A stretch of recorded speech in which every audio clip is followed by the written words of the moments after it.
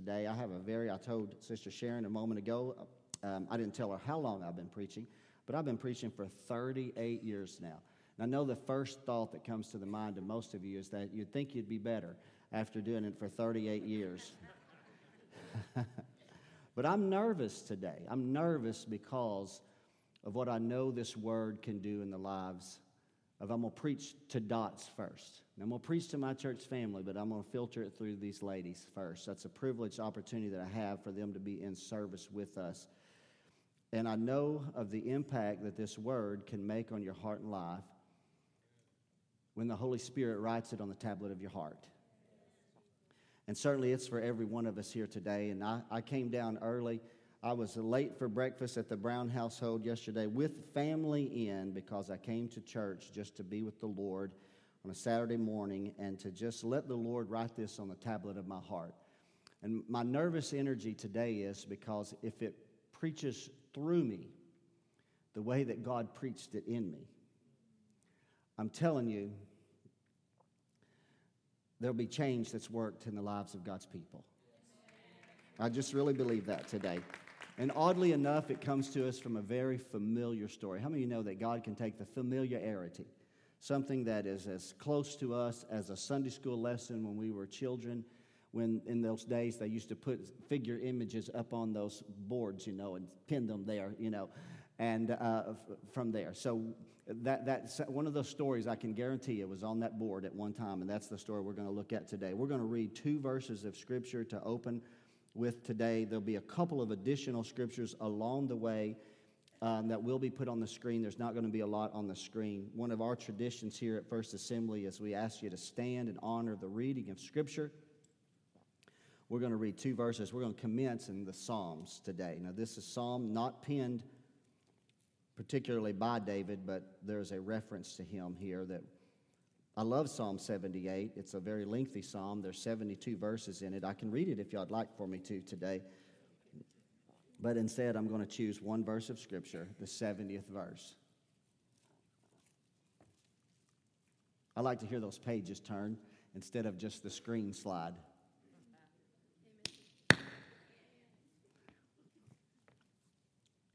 He chose David, also his servant, and he took him from the sheepfold. Let's read it again. Let's just read it. It's simple, but let's read it. He chose David, also his servant, and he took him from the sheepfold. Now we're going to back up to 1 Samuel chapter 16, and we're going to read one verse of Scripture, the 13th verse. Now, I'm going to elaborate a lot from the 16th chapter. We're going to focus our attention. Then Samuel took the horn of oil and anointed him in the midst of his brethren. I'm going to wait till the pages stop turning because I want everybody to have it right there. I want you to have it.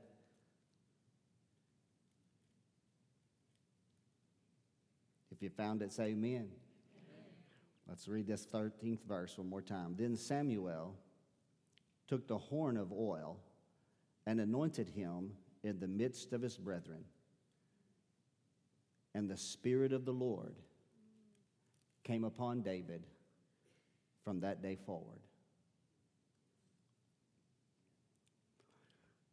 So, here's a thought that I have for you that the Lord has put on my heart when I knew that I would complete a 5-week teaching on the work of the Holy Spirit by narrowing it in a certain direction for today. And then when the phone call came, or the text message that the Daughters of the Other Side was coming, it really seemed like the Lord brought great clarity to my heart of the direction for this service. And it's found kind of in the context, the revelation, and the title. It's a simple title to the sermon, but it has such a depth to it that if the Spirit of the Lord gives you the revelation, and this title is more than just on a screen at our church, but it's written on the tablet of your heart of who you are in Christ Jesus, that's when you'll never be the same again. I don't care who you are. Because the title of the message today is Chosen and anointed. Chosen and anointed. Let's pray. Father, I'm so humbled to be here. Intimidated by the presence of God. Perhaps God forbid that I wouldn't be intimidated by the presence of God. I'm so grateful for the work of the Holy Spirit that's already present as people worshiped you so freely today. But especially to these ladies, though, Father. God, I believe in the preaching of the Word of God to carry as much impact as the sovereign move of the Holy Spirit that took place just a few moments ago. Because the Scripture says your words are spirit and they are life. I pray today for a divine unction. Who will pray that with me right now? That God, that preaching will come easy in this house. The Scripture says that you would give me the tongue of the learned, that I might have a word in season for he that is weary. But the Scripture also says, Father, that the heart, Father God, can be parchment upon which the revelation of truth can be inscribed. And I pray upon the heart of every listener today, whether it be the ladies that have traveled from Searcy to be with us here today, or our church family that have come from their homes scattered throughout the countryside. Lord God, but today, let there be divine revelation through the simplicity of this subject matter. Chosen and anointed. I submit myself to that anointing, God, in Jesus' name. And all of God's children said, amen and amen. And thank you so much for honoring the Lord. And you can be seated today. I'm so appreciative of your honoring the Word of God today, each and every week. So let me, if you'll allow me for just a few moments here to backtrack. But I believe it's very important to understand the context of the Scripture text that we read a moment ago. Obviously, it's already been revealed that we're going to be looking at the life of King David. Now, I'm preaching through ladies that are here today. And I want to say this to the ladies, first of all. You can't fail to look at what God did in David's life and then did through him and not identify with it because he's male and you're female. You have to just simply say what God did in David and for David, he can do in me. The text comes to us just real quickly. Let me build it if I can for a moment of time. In the history of ancient Israel, during a time when they were unsettled. They were in the promised land. They were gone past the time of the judges, and the prophets are beginning to arise. Samuel, the young boy who was lent to the Lord from a young child, was raised up in the tabernacle, being foster parented by Eli the priest. The Scripture tells us of how that God begins to elevate Samuel to the level of a prophetic voice that begins to mark Israel. He becomes the most viable, vibrant voice in the land. But towards the end of his life, as he's an aged prophet, his sons were appointed as judges by him personally, but they didn't carry the same integrity that Samuel did, and they were taking bribes of people to pass judgment. And it caused the people to groan, and they groaned for something. They wanted a king. They wanted a king to reign over them like all the other nations that were about them. And I'll tell you what, number one, that's a dangerous moment to be when you're trying to be like everybody else, right? There's a difference. God had chosen Israel to be distinctly different. They wanted a king. God said to Samuel the prophet, they have not rejected you, Samuel, they have rejected me. But I want you to give them the thing that they desired. And so through a series of prophetic events and prophetic revelations, Saul, the son of Kish, the son of Benjamin, is chosen. The Scripture says Saul is head and shoulders above his brethren. And his journey is pretty impactful early on. You can read about it. God uses him. He responds. The Spirit of God comes upon Saul. And he is used initially early into his time as the monarch of Israel, the first monarch of ancient Israel. But if you'll read the text from 1 Samuel chapter number 10 approximately to around 15, you'll see that things started to happen in Saul's life. He begins to not fully trust the Lord, trusting in himself. And then there's a pivotal moment when God gives him very strict instruction of what he's to do in warfare on the Amalekites. God is pronouncing judgment upon the Amalekites, and he fails to heed the Lord's direction. And as a result, the prophetic word once again comes to Samuel and says, I have rejected Saul from being king over my people. And that hurt the heart of Samuel, because Samuel had really followed Saul and had believed in him. And he really didn't even want to tell him, but he was forced to. He was prompted to by the Holy Spirit. And so he goes to Saul and he tells him that the Lord has rent the kingdom away from you. And it's a very painful passage of Scriptures, especially that 15th chapter there. And Saul, the Bible says Samuel, from that day forward, goes to see Saul no more. Up until that time, Samuel was a point of counsel. He's a place that he could come to for predictive events in the future. But after that moment, the Scripture says that Samuel didn't go to see him any longer. But Samuel's tore up about it. Samuel's grieving over Saul. And the Lord comes to him in the 16th chapter, and this is where the recording begins. And I'm just going to I'm not going to read the text, I'm just going to elaborate to him. And he speaks to Samuel. The Lord speaks to Samuel, and he says, how long are you going to mourn for Saul, seeing I have rejected him from being king? Lift yourself up. There's a new day. There's another day. I've got somebody else, somebody better, someone who's after my heart. And so he tells him, he said, I want you to do this. Gives him very strict instruction. I want you to go to a small rural community that's just about 4 miles south of Jerusalem, which it was Jerusalem, I guess, in those days, but it wasn't the capital as of yet. But nonetheless, it was a city called Bethlehem, and there was a man there, a renowned man named Jesse, the Bethlehemite, that he said, I have chosen one of his sons to be my king. And I want you to take a horn of oil with you. And he said, and I want you to fill it with oil, and I want you to anoint him to be king.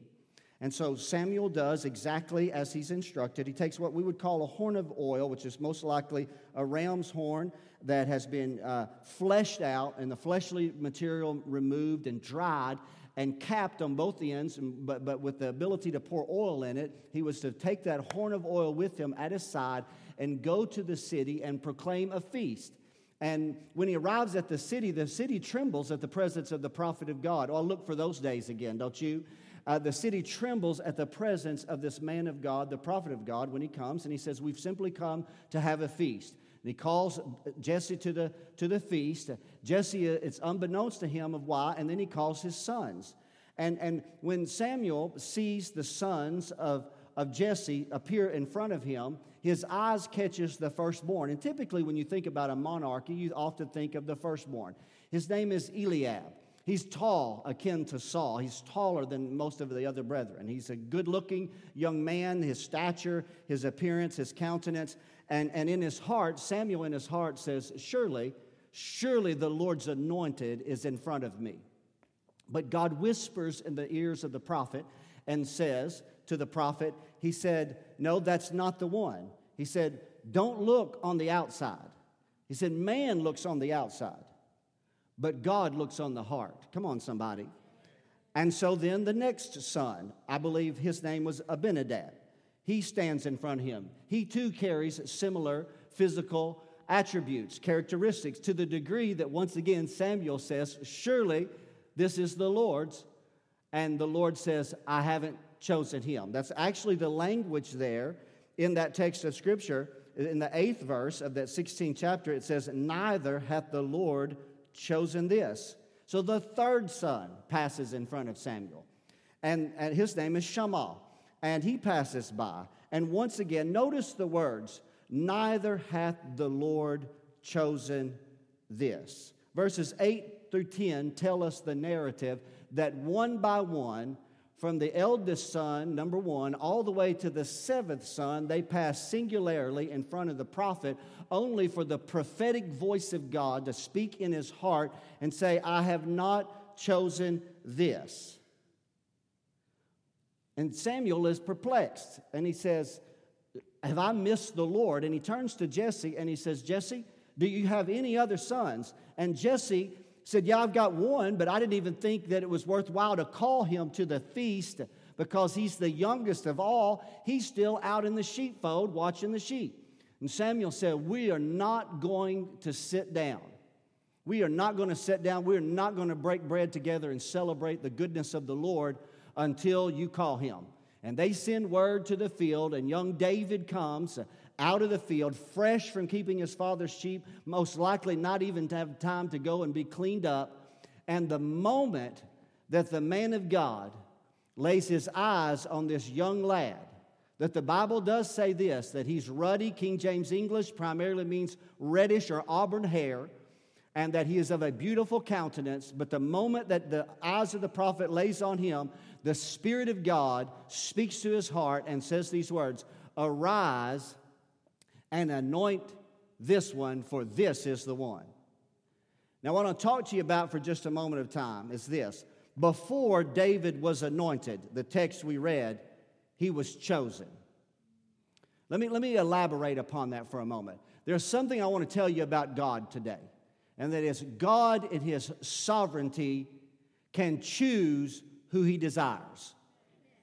Let me just say it again. God chooses. He chooses.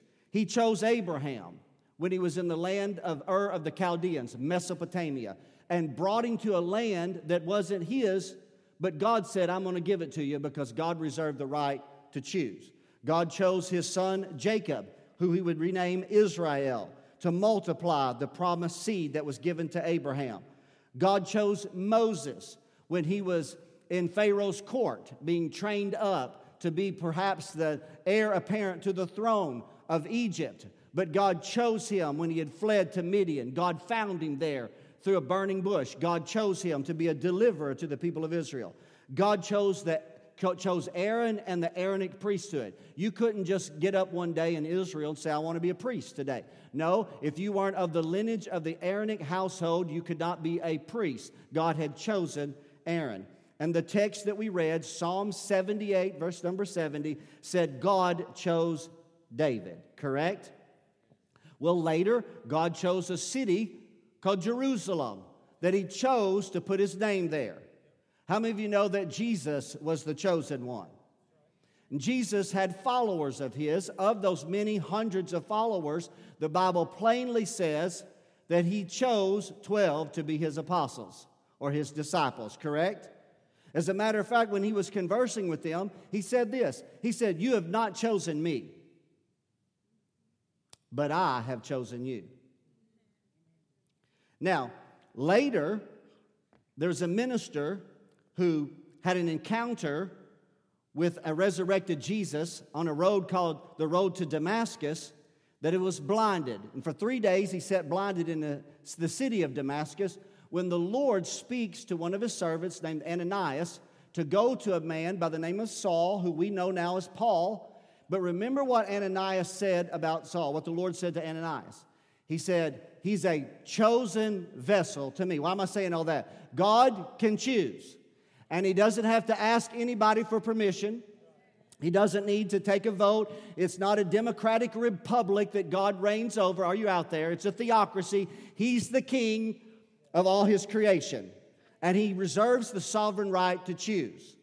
Now, as you hear me minister on this, you may ask, well, Pastor Brown, I don't understand all things related to the theology of God choosing. I understand that. Theologians can complicate matters pretty quickly and make it so difficult to understand till we can't even get the truth that God wants us to have. I don't know. We've got all kinds of different doctrines folded in about God choosing, the sovereignty of God, Calvinism, irresistible grace. Does man have a free will? Can we resist God's wooing and pulling, or do we have no ability to resist His wooing and pulling? I don't know. And I don't know about all those things. And you say, well, Pastor, but the list that you listed off to me is pretty profound. You started with Abraham and you ended with the Apostle Paul. What does that have to do with me seated here today? Well, the Apostle Paul in writing gives us a revelation that was given to him, and I want to just drop a couple of his scriptures that the Lord used him to give us in the scriptures. And in Ephesians chapter 1, here's what Paul had to say about you. I know what we said previously about them, but what about you?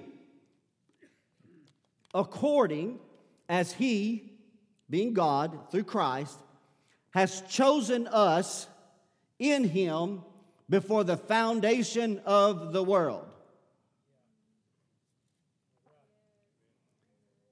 Let's read one more verse of Scripture, all from the same pen. 2 Thessalonians 2 and 13.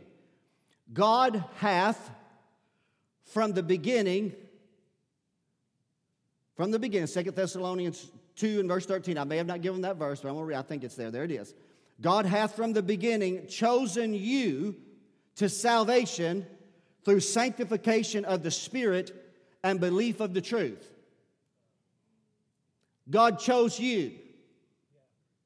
Now, I'm preaching on the front two rows to some ladies that it's obvious to us by being at Daughters of the Other Side that you have wrestled at some point in time in your past with addictions.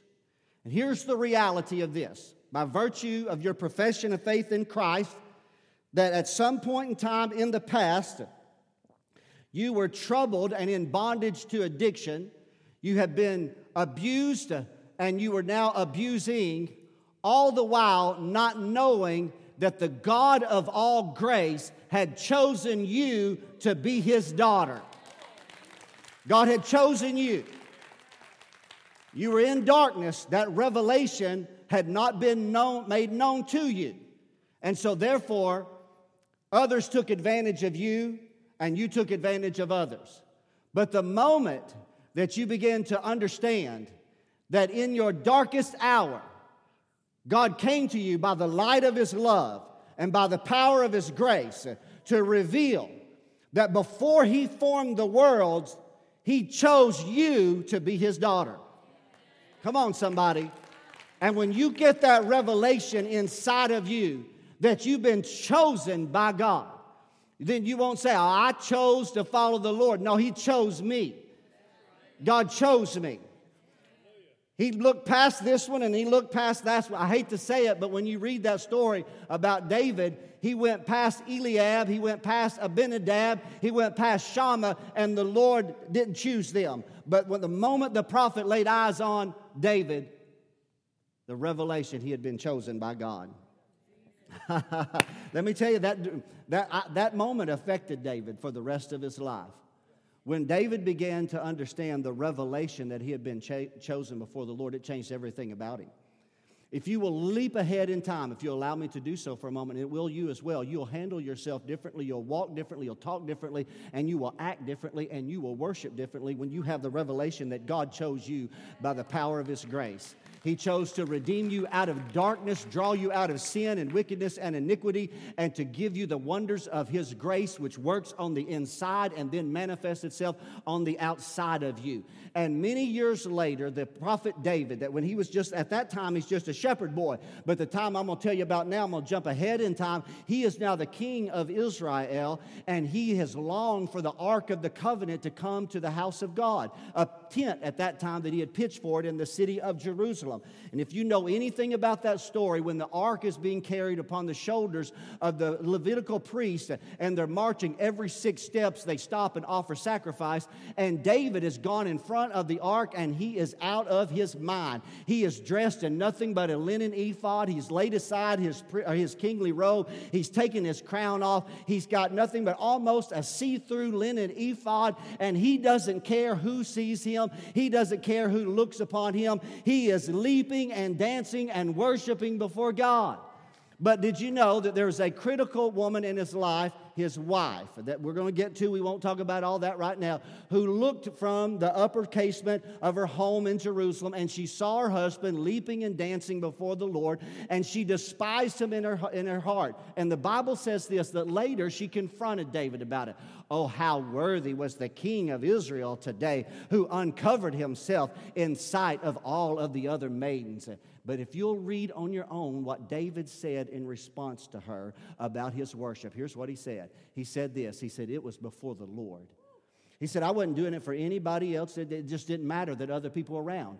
If they had not been around, I would have still done the same thing because it was before the Lord. But listen to this. Here's what he said. He said, it was before the Lord who chose me over your daddy. That's what he said. He said it was before the Lord. So that's why I'm going to drop a nugget in your heart to somebody here today. That's why be very, very careful about judging somebody else's worship. Be very, very careful, because we have a tendency to say, well, listen, I know what they're still struggling with. I know about the addiction they're still battling, or they're going through all of this. And you have a tendency to say, well, they ought not to be worshiping like that. No, see, that's a work of grace that is being worked out in their life. And they're not, listen, they're not rejoicing as of yet because they're fully delivered from it. They've got the revelation that God chose them. And because they got the revelation of God choosing them, then they're going to begin to worship uninhibited by religion that we try to put on you and restrain your worship before God. When you have the divine revelation that He chose you out of darkness, it will change every part of your life. It just will. You're chosen by God. Secondly, but it's not just chosen, it's chosen and anointed. Ha ha! Woo, this is a two-edged sword today, amen. Chosen and anointed. I love that the prophet took the horn of oil, poured it on his head. Most likely it wasn't the little dab will do you like we do at church today, but it was that pouring of the oil upon his head until it flowed all the way down on his little raggedy outfit that he had from being with the sheep, and the fragrant oil began to permeate the air. He was now distinct. He was anointed in the midst of his brethren. And if all that we have is the record that the oil from the horn was poured upon David, that'd be good. But it wouldn't be what I came along to tell you about today. It's the rest of that verse of Scripture. It says, from that day forward, the Spirit of the living God came upon David. Listen to this, from that day forward.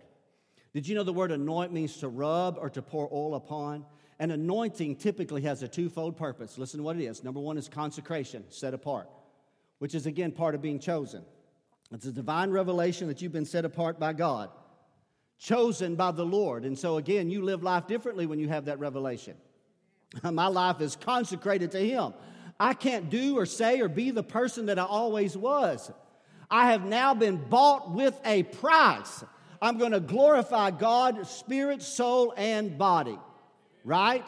So I am consecrated, set apart. But God doesn't just set you apart. He empowers you to fulfill His divine purpose. So now, in the text that we're going to, I won't have you read it. It's too lengthy of a text. You're going to have to allow me to just elaborate upon it, if you will, for just a little while. David was anointed, but he was not yet coronated. He was anointed to one day be the king. We don't even know by the record if Samuel even told Jesse or even David what he was being anointed for. It's possible that he did in private, but perhaps not publicly. And did you know you can be anointed and be sent right back to the same place that you used to be?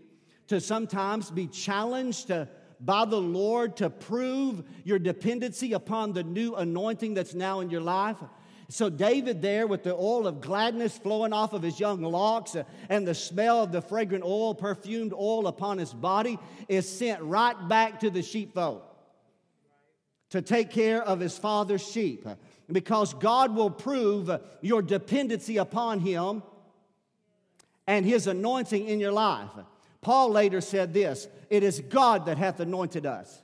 And he said this as well. He said, our sufficiency is upon Him. Our ability is derived from Him and from His anointing. And so I believe during this time period, I've got to leap ahead in part of the story. So I'm in a storytelling mode today, and I've got to leap ahead to tell you. So when he went back to the sheepfold, it is our belief that during this time period, from the time that he's anointed until he is called out of the sheepfold, that we read about in Psalm 78:70, God chose David out of the sheepfold, that there were certain experiences that took place in his life that would help provide or prepare him for a greater climatic moment in his life that all the world would hear about and are still hearing about it to this day forward. He goes back to the sheepfold. Perhaps it's there in the sheepfold now that he begins to pen the Psalms. The Spirit of God's upon him. And perhaps now he looks up into the night sky and he sees things with a different lens. He sees things as a result of the glory of God working in his life. The Scripture tells us sometime during this time, by his own mouth, David said, during this time period, that he was keeping his father's sheep. Perhaps it's at night because it seems like the enemy likes to still come stealth in darkness. And while he's keeping his father's sheep, that the Scripture says, by David's own mouth, that a bear came out of the bushes and took hold of a little lamb. Can you imagine? It was pandemonium in the sheepfold when that took place. And the sheep are scattering, and the bear catches hold of the lamb and begins to run away with it. That sheep is baying, bah, calling for its mama. The teeth are bearing down upon it. And David, the young shepherd boy, rises up. Something begins to agitate. Maybe this is the very first time he's ever experienced it. But something now that goes beyond just oil on the head. But a supernatural power begins to rise up on the inside of him. And rather than just scratching it off the list, I had 100 sheep. And now I got 99. He jumps up in the middle of the night. And he runs the bear down supernaturally by the power of God, catches the bear and takes the lamb right out of his mouth. Glory to God. Can you imagine when he gets back to the sheepfold and he's wondering and he's got that nervous energy and he's like, what in the world just happened? The supernatural power of Almighty God had come upon him. God was proving him, preparing him for a greater battle to come. Well, a few days later, very possibly, a similar situation plays out. And so this particular time, it's not a bear that comes out of the bushes, but it's a lion. And once again, the same supernatural power of God comes on him, and he runs a lion down. I know David was probably fast, but I doubt if that he could run down a lion naturally if it was not for the supernatural power of God. But I love what David said when he's telling this story. I'll tell you in a moment when he's telling this story. But he said, I caught it by its beard. You know the mane of the lion that goes all the way on the top and comes down here? David said, when I caught hold of it, I snatched it by its beard, and I pried its mouth open, and I took the little lamb out, and I freed the lamb. But he said, I wasn't through. This time he said, I killed the lion, glory to God. And I want you to know today that when you understand that you have been chosen and anointed, the anointing of God must be proven in your life. And God will send you back to some menial tasks, some things that seem simple, some things that you think, well, why should I be here right now? It's because God is proving your dependency upon Him. I can only imagine to the daughters of the other side, there's a little bit of frustration at times when you get up and every morning you got to make your bed, or you get up and you got to make sure the toilets are clean, that you get up and you got to make sure that the house is spotless, and you get a little bit aggravated when Sister Sharon is saying, I want it done like this. It's because you are being proven by the Spirit of God for greater battles in front of you. And if you can't master the little things, are you out there? If you can't master the little things, then you may not be able to master the greater. Our church family is familiar with a story that I've told many times, but I'm going to drop it down in your heart. Years ago, when I was in the United States Air Force basic training, I will never forget this the rest of my life. We had to fold our underwear in basic training in a 6-inch square. Now, let me tell you, it was challenging. And now, see, we live in the boxer brief generation today. It's easier to get boxer briefs folded in a 6-inch square. But we were living in the whitey-tighty generation. And I'm telling you, it was not the easiest thing. And you had to get the wrinkles out of it, and you have to iron it, and it had to measure. And the TI would come in, and he would take a measuring stick out, and he would measure it. And if it was 6 inches and a quarter, it was too long. If it was 5 inches and 3/4, it was too short. And he would dump your drawer out and dump your drawers out at the same time. He would dump your drawers out of your drawer, come on somebody, because he wanted you to do it right the way that he said. And I can still remember when we had a young airman that was watching him teach us about folding our underwear in a 6-inch square. And the young airman asked him, and he said, how come I'm in the United States Air Force that I have to be concerned with folding underwear in a 6-inch square? And that TI was wearing the brim of his hat inside, which other people typically don't, but he did on that moment. And he raised his head up and he looked at that young man because he was teaching us how to fold our underwear in a 6-inch square. And he said this, he said, if you cannot fold your underwear in a 6-inch square, how do you expect me to put a wrench in your hand and send you out onto the flight line and let you work on a $30 million aircraft and you don't have the discipline in your life to fold your underwear in a 6-inch square? And so I want you to know there are menial tasks in your life when you get frustrated, aggravated, they seem below you. But God is proving the anointing of God in your life because you are learning to serve, to learning right here. But He's going to take you to a higher plane. But if you don't let Him prove you here, you'll never go where He wants you to go. Glory to God. Did you know the next place that David found himself? He was once again chosen, but this time not by God, but by the king. Because when the Spirit of God came upon David, this is the story. I'm just going to preach it in my heart. Y'all got to give me the time to do it. Come on now, I'm not finished. I'm not even close. Because there is such a depth to this that you got to let me unfold for you here today. But he was chosen from the sheepfold when a troubling spirit begins to trouble the king. The king who rejected, not David, but Saul, still the king. If you know the story, his mind becomes troubled because of his disobedience to God, and evil spirits gain access to him. And the men of his court began to notice that when soothing spiritual music is played, it seems to help the king. So somebody said, we need to get somebody that's skillful that can play on an instrument to help the king out. And somebody speaks up and said, hey, I heard about this young man. I've heard there's some exploits. How many of you know your anointing begins to cast out a testimony? And he said, I heard he's a man of war. He'd never fought against anybody, but he had fought a bear and a lion, and word was getting out. And they said, well, let's bring him back. They brought him in somehow, some way. I don't know all the details of it. It's not all filled in. But while the king is in his home and the evil, troubling spirit begins to come upon him, the anointing of God comes upon David, and David takes a stringed instrument and begins to play the stringed instrument, and it begins to drive away the demonic powers that are tormenting the king. So what we're seeing here, listen to this, we see David growing in the anointing. First, the anointing has come upon him, and he's overcome a bear and a lion, but now he's overcoming an evil spirit who is troubling someone else. God is growing David and preparing him for a climatic moment in his life where his anointing will be proven unlike any other time in his life. Let me tell these ladies here today, there's an anointing in your life. It was present in worship. You helped lift our worship service today. But you're still in the sheepfold. The anointing is not just in the sheepfold. There's going to come a day when you're going to have to face an accuser. And you ain't got all these sisters around you to aid you in that particular moment. And you got to prove it now. And if you prove it now, I'll tell you, if it works now, it'll work then, glory to God. But you got to let God work this in your heart and life. What is this climatic moment? This is where the end of the message will begin to focus upon. There's a depth to it. It's one of the most familiar of all stories. The 17th chapter, the passage turns to the 13th or the 16th chapter to the 17th chapter. Saul, still the king of Israel, troubled in spirit, though the land of Israel is invaded, not from a far-off army, but from a seafaring people called the Philistines, the southwestern side of Israel. The coastal line of the Mediterranean Sea was still inhabited by people that dwelt there from the time that Israel had entered into the promised land, the Philistines. And they've moved further inland, and they've encamped against Israel. So Saul leads his army to camp against the Philistines.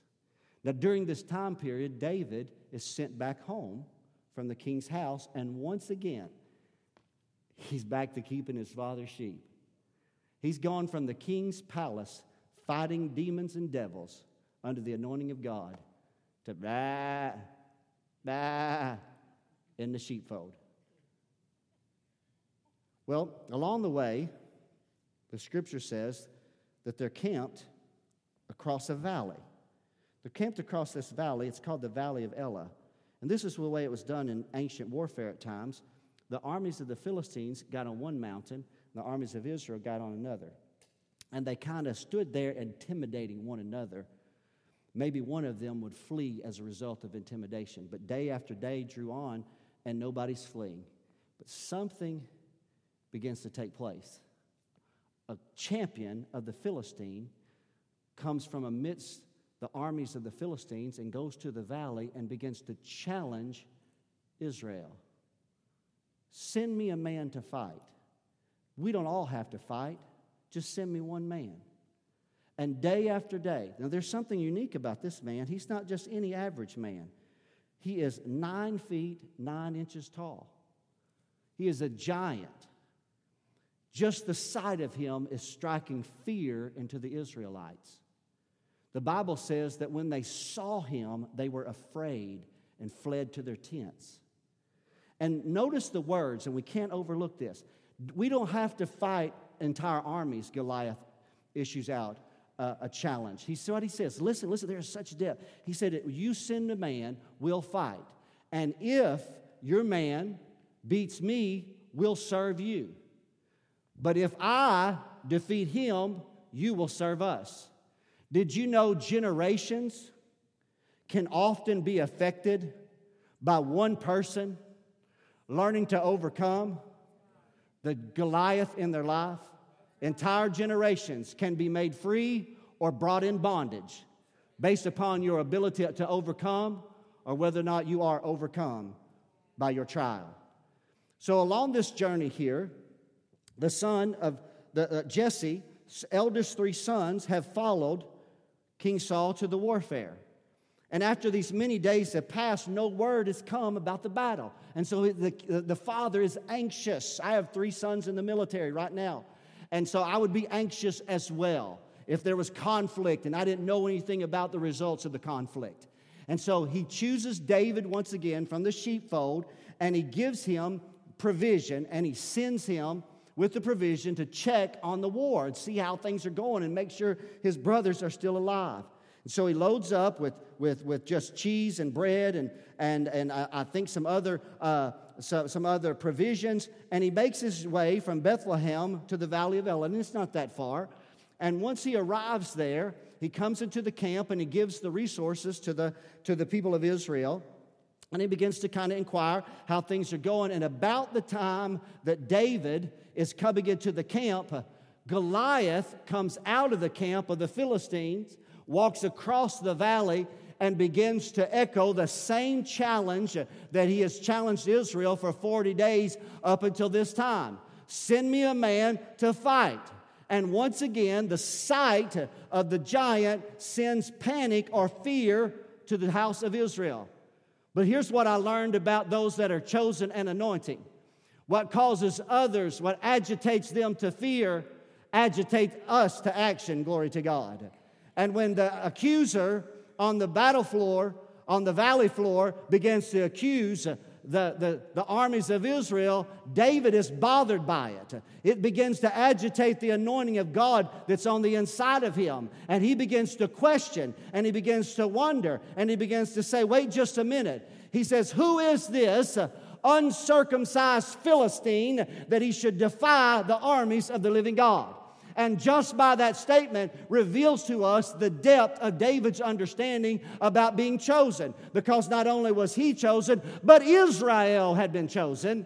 And what he's saying when he called him an uncircumcised Philistine, it meant that he was not circumcised in the foreskin of his flesh, which meant he was not in covenant with God. And all the men hiding in tents were in covenant with God. And David's brash, bold faith, agitated by the anointing of God, said those profound words, who is this man that's not in covenant with the God of Israel, that he would come and defy us to our faces? Glory to God. I thank God for the anointing of God, and you need to be chosen, but you also need to be anointed. Hallelujah. And so the agitation to fight the lion in the sheepfold, the agitation to fight the troubling spirits is now rising up on the inside of him to fight a demonic giant. Glory to God. And so David begins to inquire, what shall be done? What shall be done? What shall be done? And they get word back to him, and they say, listen, he said, you'll get to marry the king's daughter.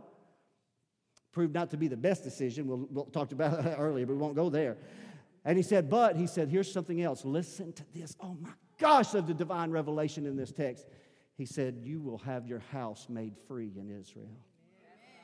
Let me tell you, ladies, if you'll overcome as he overcame, and if you will begin to cast down the things that have plagued you and accused you and have ridiculed you and brought bondage to your household, then your family can be made free in Israel. Your family, generations to come, can be made free because of your victory when you face down the thing that has held you in bondage all these many years.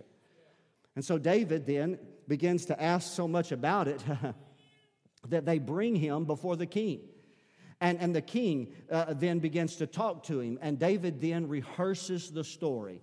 David begins to, the king said to him, he said, David, I know you. You were in my tent, and you were in my palace. You were in my house back home, and you were playing the instrument. You're but a youth. How can you go and fight him? David said, don't let the heart of any man fail because of fear. Your servant will go and fight him. David, he is a man of war since his youth, and you are but a lad. How will you fight him? He said this. He said, your servant was keeping it. Remember that story I told you about sometimes? Maybe in that moment that he gained a divine perspective. Maybe when all that took place, when he was on the sheepfold and the bear and the lion came in, he didn't understand the ramifications of why he was still in the sheepfold and why he was facing bear and lion, and he wasn't going to fight with his brothers in the army. But maybe at that moment, a divine revelation that it was wax on and it was wax off. It was paint the fence. Come on, somebody. It was sand the floor. It was sand the floor, because there was a moment, at that moment, a divine revelation. And he looks at the king and says, King, I got to tell you a little testimony real quick. He said, your servant was out in the field. Remember that story I told you? He's now telling it before the king. And he said, King, I was keeping the sheep. I was just a little lad, but I was fresh from this oil on my head, and the Spirit of God had come upon me, and the bear came, and the lion came, and I don't know what happened. I looked up. I was running like Carl Lewis, and I running down, glory to God. I caught him by the beard. I rose up, and I killed him. But he said, I want you to know, King, this right here. He said, that uncircumcised Philistine shall be like the lion and the bear, because he's raised his voice against the God of the armies of Israel. Hallelujah. Faith bubbles up and speaks in the presence of doubt. And the king said, all right, we're going to let you go, but you can't go like that, David. And so here's what the story says. It says they began to put the king's armor on him. They began to put his coat of mail. They put a helmet of brass. They gave him a sword and a shield bearer. And David, the young 17-year-old, is clanking, trying to walk his way out of the tent. And thank God he had the wisdom to know. He stopped. And this is where, again, the revelation proven. He said, I haven't proved these. I haven't proven these things. He said, so I can't go with these things. There would come a day David would prove those things, but not that day. But not that day. He said, I haven't proven those things. Well, David, how are you going to fight the giant? He said, I'm pretty familiar with a leather strap and a brash faith in God. And he goes down to a brook, and there, looking in the brook, he chooses 5 smooth stones. Now, that alone is a point of divine revelation that I can't let you out of here without telling you these things. God put these in my heart yesterday to tell you today. I've heard for years, well, why did he choose 5 smooth stones? Did he think he was going to miss? Did he think it would take 5? I don't know. Some have said it's because the giant had 4 other brothers. Did y'all know that there were 4 other brothers living in Gath? And he thought, well, once I take one down, maybe I'm going to have to knock them all down. I tell you what I really think it was, is because there were 5 books of the Torah. That's right, and it was first written on stone, and then it would be, when he put that stone in the leather, it would be wrapped in leather, and it would be like the Word of Almighty God. That's what I think it was, that he wrapped it in leather, and he put a stone in leather, and it was like the Torah. And then it said something of this. It said this. It said that he put it in a shepherd's bag. He put those 5 smooth stones in a shepherd's bag. And I heard a preacher years ago that told about that shepherd's bag. And he said, and I don't know this to be the truth. I don't know if this is just legend, but it sure fills in the gap. And I can imagine that it being that case. So he said that in that custom, that for those that were brought up in Israel and had learned truth, it was something that they would often do. But either on the outside of the bag or the inside of the bag, they would then scribe. That's why they call it a script. They would scribe on the bag a scripture verse. And I was thinking upon that. And I want you to go there with me. Because how many of you knew that today? Do you do that? Do you write scripture verses here, there? Some of the ladies around here might have some tucked away in their purse. So when I started to preach this sermon and say every man needs to carry a purse. But I didn't know how that would go in this generation. And so with that said, listen to this. Listen, let's just act that. Let's just say that when he picked those stones up and he began to open that bag and put them in, what if Deuteronomy chapter number 7 was written on the inside of that bag? And he read this as he's right now just moments away from the biggest battle of his life, but his eyes fall on the scripture that he's written on side of his bag that says this, Deuteronomy 7:6, "For thou art a holy people unto the Lord thy God. And the Lord hath chosen thee to be a special people unto himself." David's reading there, God has chosen me to be a special people unto himself above all the people that are on the face of the earth. Or what about if he read this one in Deuteronomy 7, verse number 24, "And there shall be no man that is able to stand before thee." He's about to go out on the valley floor and face the giant that the entire armies of trained soldiers have been unwilling to fight. And now David, with nothing but a sling and 5 stones, is getting ready to go face in battle. And as he opens this bag up, he is reminded that the God who is a God who cannot lie said that no man will be able to stand before you all the days of your life. And I want the ladies of the daughters of the other side to know that's why every day somebody is getting up and saying, hide this word in your heart, write it down, let it get in here. You're memorizing verse after verse after verse of the Bible. You say, well, I don't really need it right now. That's right, because you're in the sheepfold. But there may come a moment, and there may come a time, there may come an hour when you're back home and you're back in your same community, and that drug pusher begins to try to push something your way, or that family member that abused you, you're confronted with.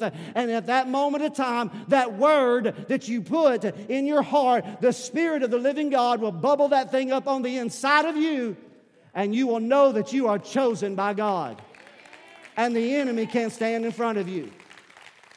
And you'll walk victorious as he is victorious because you hid the word in your heart and life. I got one more I got to tell you about this real quickly, though, before we see the full end of this real quickly today. You just got to get this one, church family. I wonder about this one, though. Deuteronomy chapter number 9, verses 1 through 3. I'm going to put it on the screen. You just got to see it. Here, I just wondered if he had the bag. I should have had Adam. Adam, I should have had your big bag over here. You come in every week with that big bag opened up like that. If we had those scriptures there. What if it read Deuteronomy 9 and 1? Hear, O Israel, you are to pass over Jordan this day, to go in and possess nations greater and mightier than yourself, great and fixed up in heaven. Second verse, you're going to face a people that are great and tall.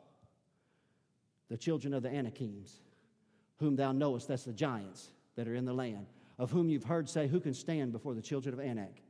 Verse number 3, understand therefore this day that the Lord thy God is he which goeth before thee.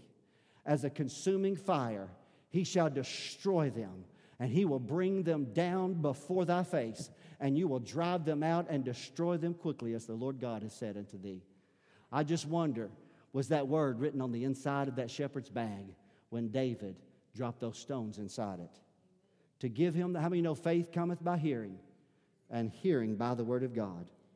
To close this message off today, follow me just a little bit farther. David begins to make his way out of the armies of Israel to the valley floor of Elah, where Goliath reappears. He's finally obtained a champion from Israel that he can fight. And when he looks up, he sees but possibly a 17-year-old boy with nothing but a stave in his hand and a sling in the other. And when Goliath saw him, he disdained him because he's expecting the most trained soldier of Israel, and he thinks he's being mocked by the armies of Israel. And with hatred and bitterness in his heart, he looks upon him and he says, am I a dog, because he had a stave in his hand? Am I a dog that you come to me with a stick? Listen to this, listen. He said, you come here and I will feed you to the fowl of the air. And he began to curse David by his gods. I want the ladies to know this, the anointing of God in your life has to be able to withstand cursing, accusation, falsehood, people saying things about you. Are you out there today? And you not fall into despair. But you got to know who you are, and you got to know whose you are. Glory to God. And you got to know what you believe. And in the face of all that type of cursing and accusation, that anointing begins to bubble up on the inside of him. That anointing begins to bubble up. I don't know if he threw his head back, but I would have. He threw his head back and he began to speak right back to the giant.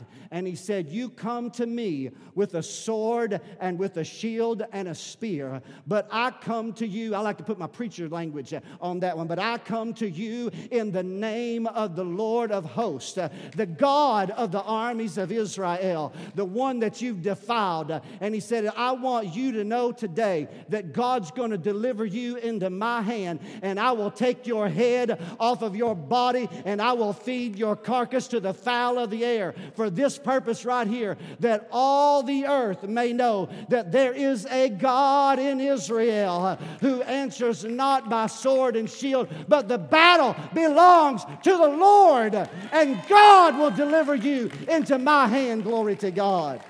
Hallelujah.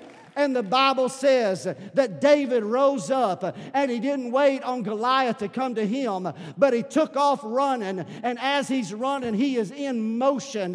Feet are moving and hands are moving and head is swirling. And he opens that bag. And I wonder, when he opened that bag, did he look down one more time? And he said, I will take the giants and I will lay them before you. When his hand reached down in that bag and caught one singular stone, added it to the sling, and with one twist of his wrist, the arrogancy of the giant was met by the bold, brash faith of the giant, or of the child, excuse me. And that stone launched out of his sling and hit him right in the forehead. Are you out there today? Amen.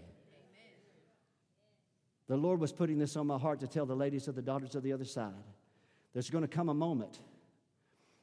You keep shouting at the altar. You keep getting full of the Holy Spirit, because you're in the sheepfold. Don't let other people judge you because you're shouting in the sheepfold. But I want you to know there's going to come. That anointing is not just for you to shout in the sheepfold. That anointing is going to be when you go back home to your family. And all those generational curses. Are you out there? And all the things that were said to you and spoken about you, and others that don't believe in you, and the people that raped you, and the people that hurt you, and the people that you hurt, and that pusher, and that drug addict, and all those things begin to falsely accuse you, and they want to dominate you. It's at that moment that the same anointing, if you've proven it right here in the sheepfold, then that anointing will begin to rise up on the inside of you, and you will know something. You will know something. What will you know? You will know a simple little revelation, twofold in truth. I am chosen and I'm anointed. And I want you to know today, crystal meth cannot control you. I want you to know the bondage of addiction cannot control you. The bondages of what people try to say about you or do to you cannot control you. When you are chosen and anointed, you know that if God be for you, then who can be against you? I want you to know. I want you to know this today. David did not carry a shield in the battle. Why did he not carry a shield? Because he said, I come to you today, John, in the name of the Lord of hosts. And the last I read, the name of the Lord is a strong tower, and the righteous run into it, and we are saved. As long as we got the anointing of God on our life, called of God, named by Him, there's no giant that can stand in front of us because of whose we are. Glory to God. Hallelujah today.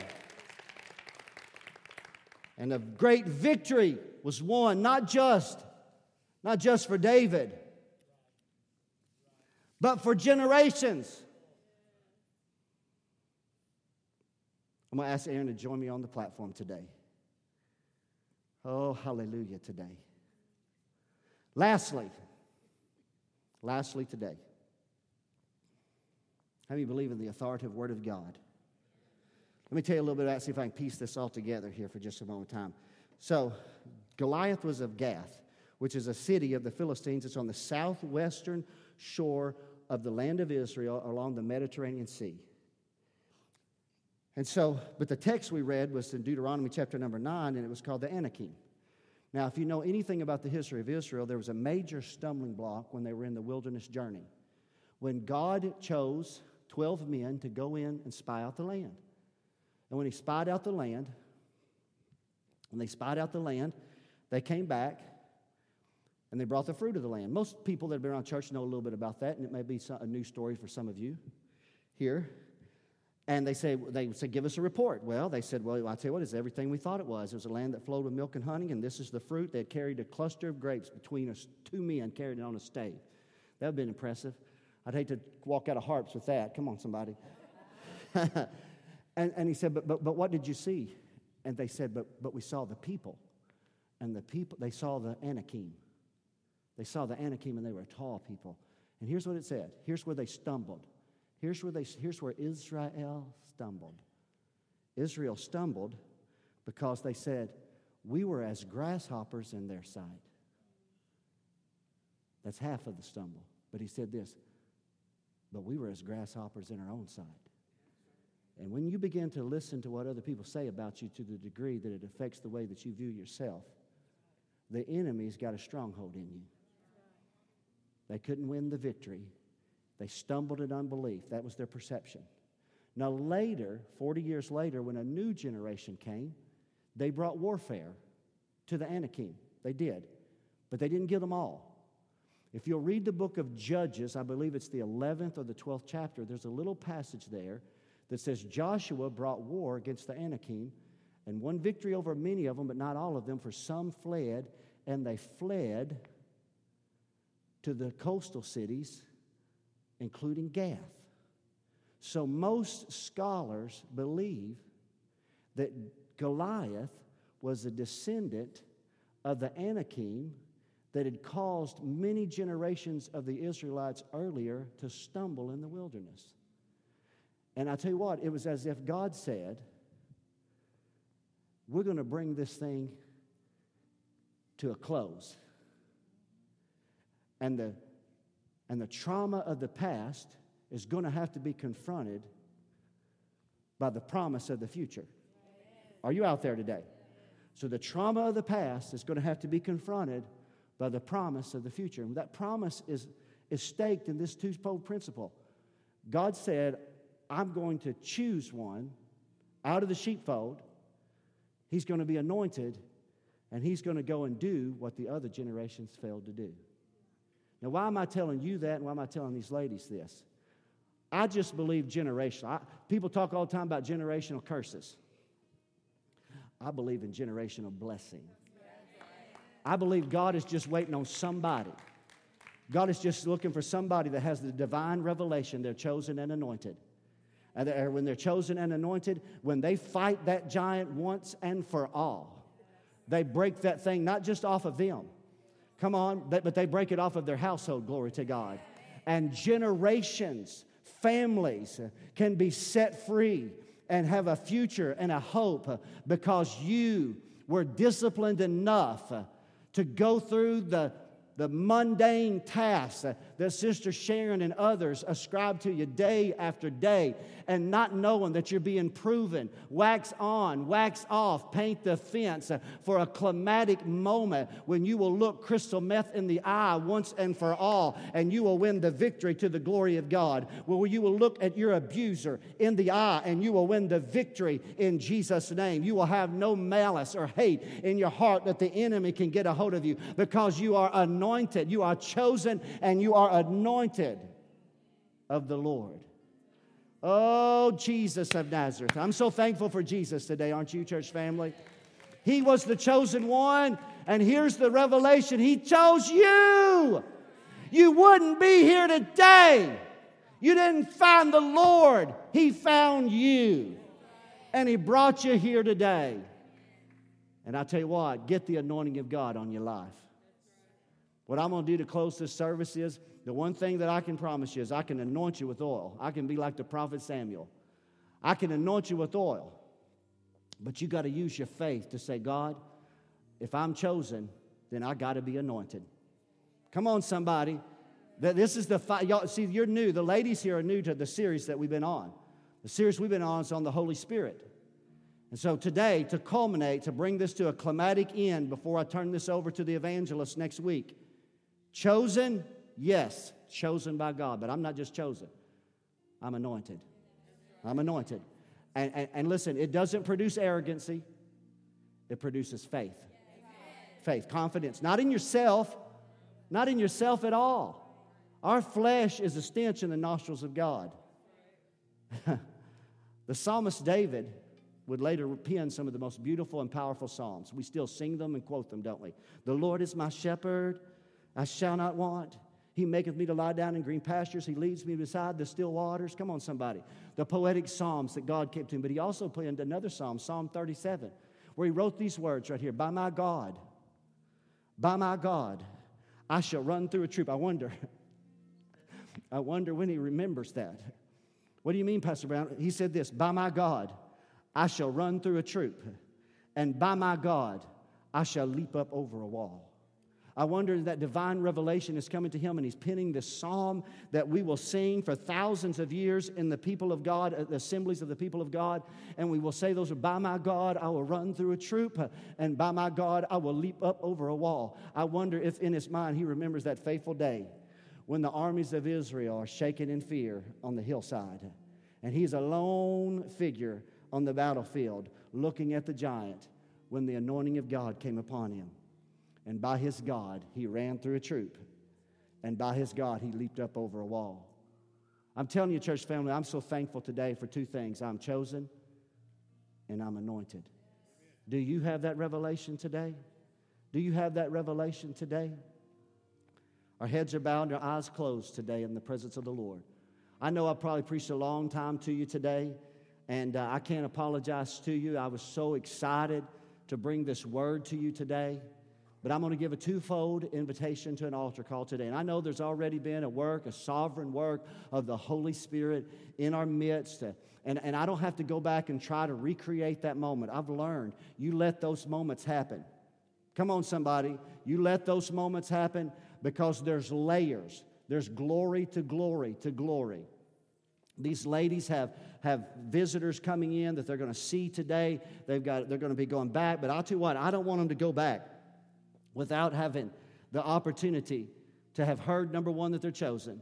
Number two, to be anointed with oil. Briefly today, as a mark or a moment or as a point of reference to this sermon, that when they walk out of this room today, they'll have the confidence to be able to say, I am chosen, and I'm anointed. I'm chosen and anointed by my God. So as our heads are bowed and our eyes closed, I'm going to first send an invitation to you and extend an invitation. There may be somebody here under the sound of my voice that you say, Pastor, am I really chosen? You're chosen. If your heart is pricked and you've desired God in your life, then He chose you. He chose you today. Maybe you have never made that profession of faith in Christ, that belief and acknowledge by repenting of your sins. See, if you're chosen, you'll repent of your sins because you want to be pleasing to Him who chose you. Did y'all hear that? I said, if you're chosen by God, you will. It's not anything difficult for me to ask you to repent of your sins. You desire to repent of your sins because He chose you. If there's somebody under the sound of my voice that says, Pastor, I've been coming to church, but God's been doing something in my life, I just didn't know what it was. But today I realize that I've been chosen by the Lord. And I want to profess Him as my Lord and Savior. Jesus said that. He said, I stand at the door and knock. Can you hear Him today? He's knocking. Is there anybody under the sound of my voice that says, Pastor Brown, pray with me today? Is there anyone else today? Pastor, pray with me today. Pray with me that I'd have that revelation of being chosen. Secondly, chosen and anointed.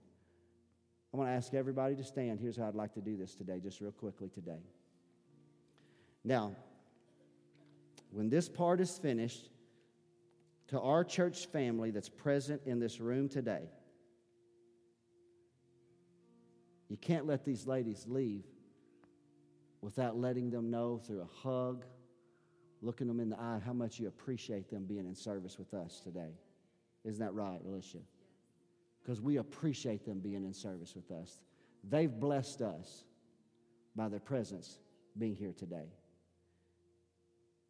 They may need your warmth, your touch. They do need your warmth and your touch. But if you're here today, if you're here, and you want Pastor Brown to come quickly to you, I'll bring the anointing oil. And I won't pour it. It won't flow down like David. I can promise you I won't ruin your shirt today. I just believe in symbolic moments that cast prophetic promise. I'll anoint you with oil. You just ask the Lord. You seek Him for the power of His Holy Spirit. And it doesn't end here. You seek and you'll find. Knock and it'll be open. Ask and you'll receive. You say, God, fill me with the Holy Spirit. Let me walk in your power. Let me learn to trust. And many of you are already Shatakai or Mosiers. Amen? Many of these ladies, the baptism of the Holy Spirit's already come their way. But I want them to begin to prove that anointing. Come on now. I want them to begin to prove that anointing. Folding that underwear in 6-inch squares, because there's going to come a moment. There's going to come a moment that's going to be a bigger giant than just you getting mad at your sister in the sheepfold. Right? It's going to be, you're going to face down a giant that's really ridiculing you, and you need the anointing of God in your life in that moment. So I believe in these symbolic moments where we anoint with oil because we're just saying, God of heaven, we need your blessing. It's right at the noon hour. I've preached a long time. I know it. But I'm going to ask anybody that says, whether it be these ladies or anyone else, just make a line in the front. I'm going to come to you by faith. I'm going to anoint you with oil. Anybody wants to put a hand on somebody's shoulder and pray for them today. But we're just going to, I almost call this just an anointing service, because that was my desire, was to just say, God of heaven, let us have the anointing of God in Jesus' name. The anointing of God. Come on, church family. Is there any of our church family today, come on, that says, Pastor Brown, anoint me with oil today, and let's just believe God. And I want our church family to pray, to just pray. If you don't come forward, promise me you'll do something. Promise me that you'll just pray. And if you can, stay. Stay to tell these ladies how much you believe in them, how much you confess that we're trusting the Lord. God, we want your anointing. Isn't that right? Come on, church family. Y'all, let's just reach our hands out. We're praying today. It's the anointing of God. Come on, we want the anointing of God. I'm representing the faith of this church family. I would love to see some here today. I think that Sister Sharon would be okay if some of you come up behind some of these ladies and just give them the support. They're here today. They need your support today. The Bible says that David was anointed in the midst of his brethren. In the midst of his brethren. The Spirit of God came upon him from that day forward. Father, I